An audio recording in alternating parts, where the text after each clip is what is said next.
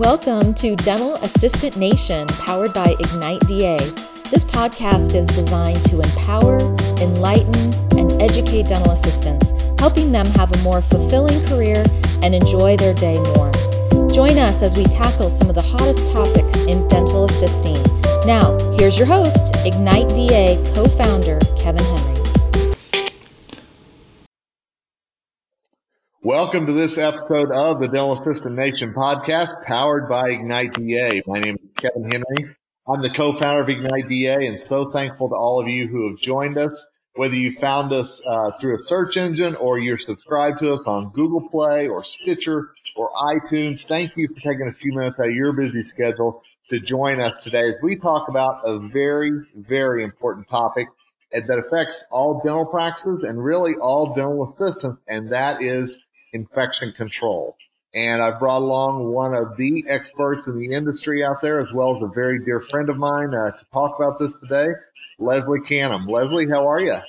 I'm great, Kevin. Thanks so much for inviting me. Absolutely. Glad you could take a few minutes. I know you are all over the place speaking and learning and understanding the latest that's going on with infection control. And I wondered if you might just take a moment and kind of introduce yourself to our listeners so they know a little bit more about you. Well, of course. I am actually a certified and a registered dental assistant, and I've got close to 47 years of experience in dentistry, with the last 20 years conducting training and speaking and helping dental teams understand complex regulations like OSHA, HIPAA, and infection prevention.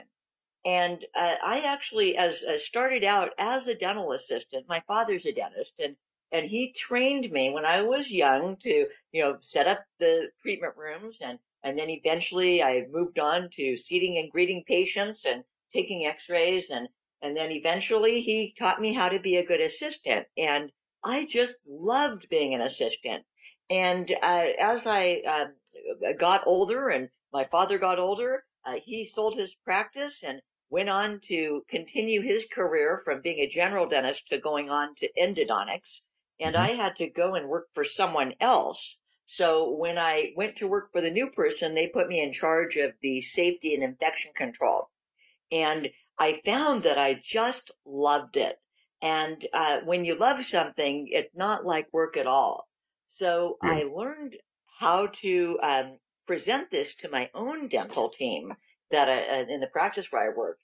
They thought it was a pretty good presentation, so they recommended me to other dentists.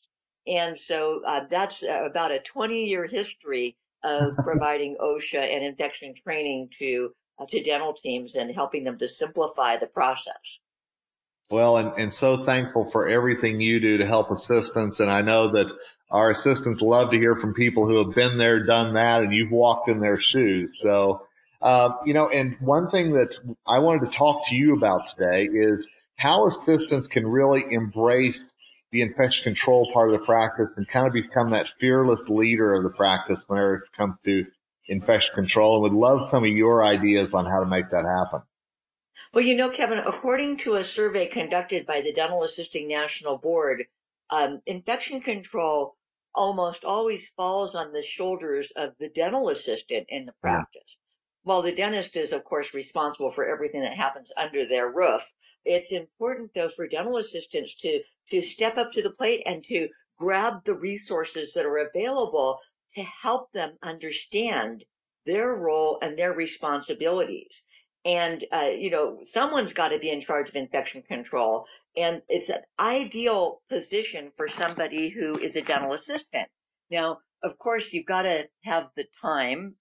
So hopefully the employer will allocate extra time for you to be able to take on that role. You've got to have the resources. And that's where I'm today going to hopefully provide enough resources for dental assistants so they can really feel competent about embracing this role of infection control coordinator. So the first reason, go ahead. Oh, no, please. Because I was just going to say, because I've seen so often that dental assistants ask each other on Facebook what they should be doing. And some of the information I've seen, I kind of drop my jaw about. So I'm really glad you're providing some solid resources for our assistants today. Well, my number one resource for dental assistants and anybody in dentistry, if you're going to be in charge of infection control and OSHA, uh, shave years off your learning curve by joining OSAP, the Organization for Safety, Asepsis, and Prevention. Mhm. And it's not expensive to join. I believe the membership is somewhere around $125 or so.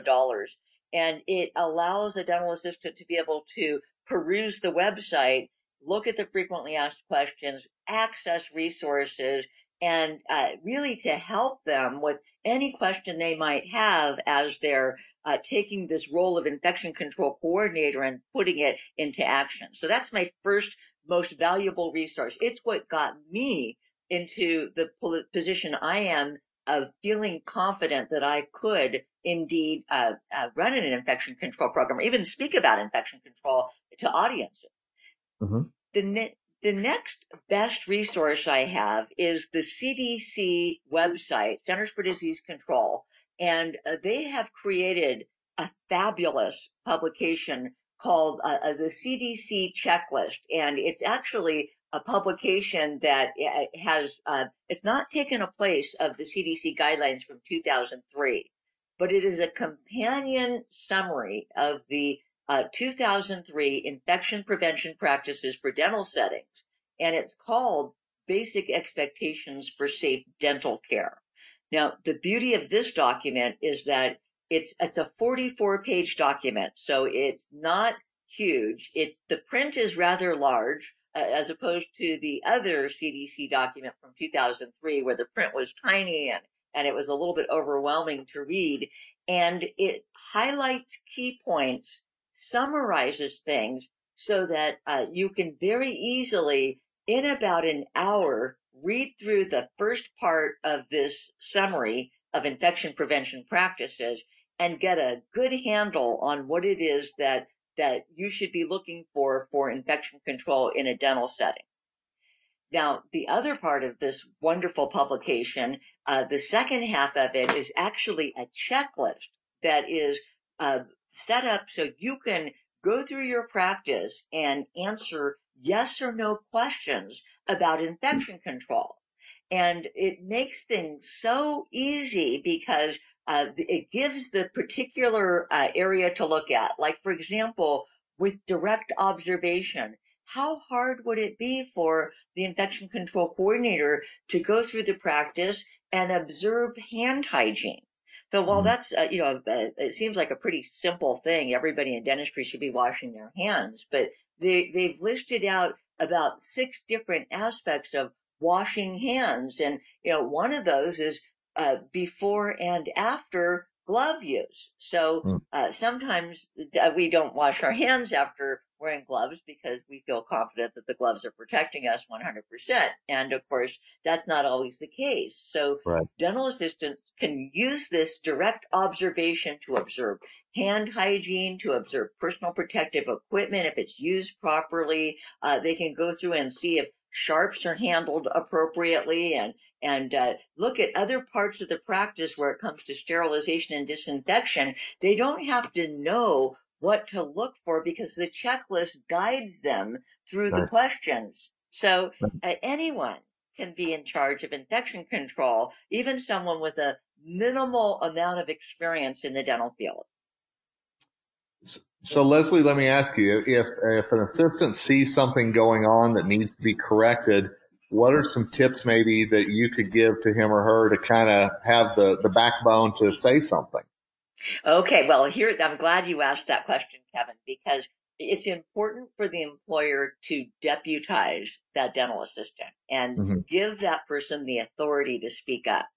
In hospitals, they give the nurses, surgical room nurses and other personnel the authority to speak up to the surgeons when they see something that's not right, and to do it without fear of repercussion or reprimand.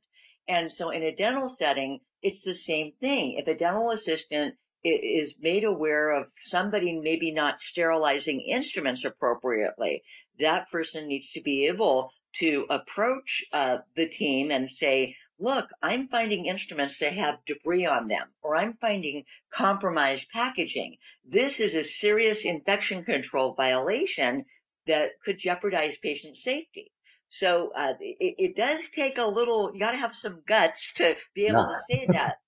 But the other side of that is that the dentist employer needs to have everybody be willing to take that kind of criticism, constructive criticism, and to thank the dental assistant for bringing it to their attention.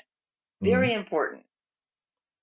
Absolutely. And, as a patient, I want to go into the practice knowing that I'm going to be safe and that everything's being followed along. And, if you think about it, we want all of our family members, we want all of our friends to feel safe and be safe every time they go into the practice. So this is so very important. And that safety that you feel as a patient in the chair comes because you see the team operating efficiently, you see them moving confidently, and you see them performing their tasks using the right personal protective equipment.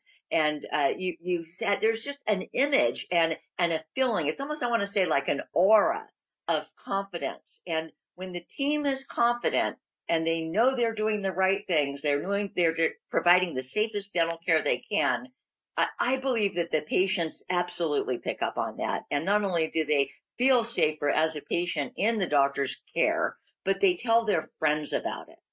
Absolutely. And, I have actually been in a practice where they give new patients a tour of their sterilization center just to talk to them a little bit about infection control and preventing anything. And so I think that it can be a great marketing tool as well. Would you agree with that? Absolutely. I love that idea. In fact, myself as a patient in an outpatient surgical setting for an elective procedure, I asked to see the sterilization room, and they gave me a tour, and I said, this measures up. I don't mind being out and under the knife in your setting. I feel safe. Very cool. Well, and Leslie, this is obviously something we could talk about for hours, but I'm going to try to keep it short just for our listeners. But I know they may have some follow-up questions or want to ask you something about what you mentioned today. What's a good way for them to get a hold of you or to reach you if they want to follow up on something? Oh, I would love questions. And my best contact would be through my website, which is www.lesliecanham.com. It's spelled LESLIE at LESLIECANHAM. That's like canham.com. And I will once again say this. Leslie is one of the people out in the industry that I know. Anytime I've got a question, anytime that something breaks about an infection control violation that's happening somewhere, I can always go to her and say, what do you think? And her expert analysis is so tremendous. So I so appreciate you being on today with us, Leslie. Thanks for sharing some ideas. And I know that there's a lot of follow-up still to come about this. Well, fantastic, Kevin. Thanks a lot and have a wonderful rest of your year. Absolutely. And thank you all for listening to this episode of the Dental Assistant Nation podcast. We are working with some of the best consultants in the industry to bring you the information that you need. Make sure that you're looking back on our past episodes to find information on working better with your patients, marketing, salary information, so many things that we're talking about because we believe that you are a rock star. We believe that you make a difference every day in the practice. And whenever you have infection control knowledge that you need, you can be a better assistant because together we rise and together we make a difference in the lives of our patients. Thanks for listening. Because together we rise.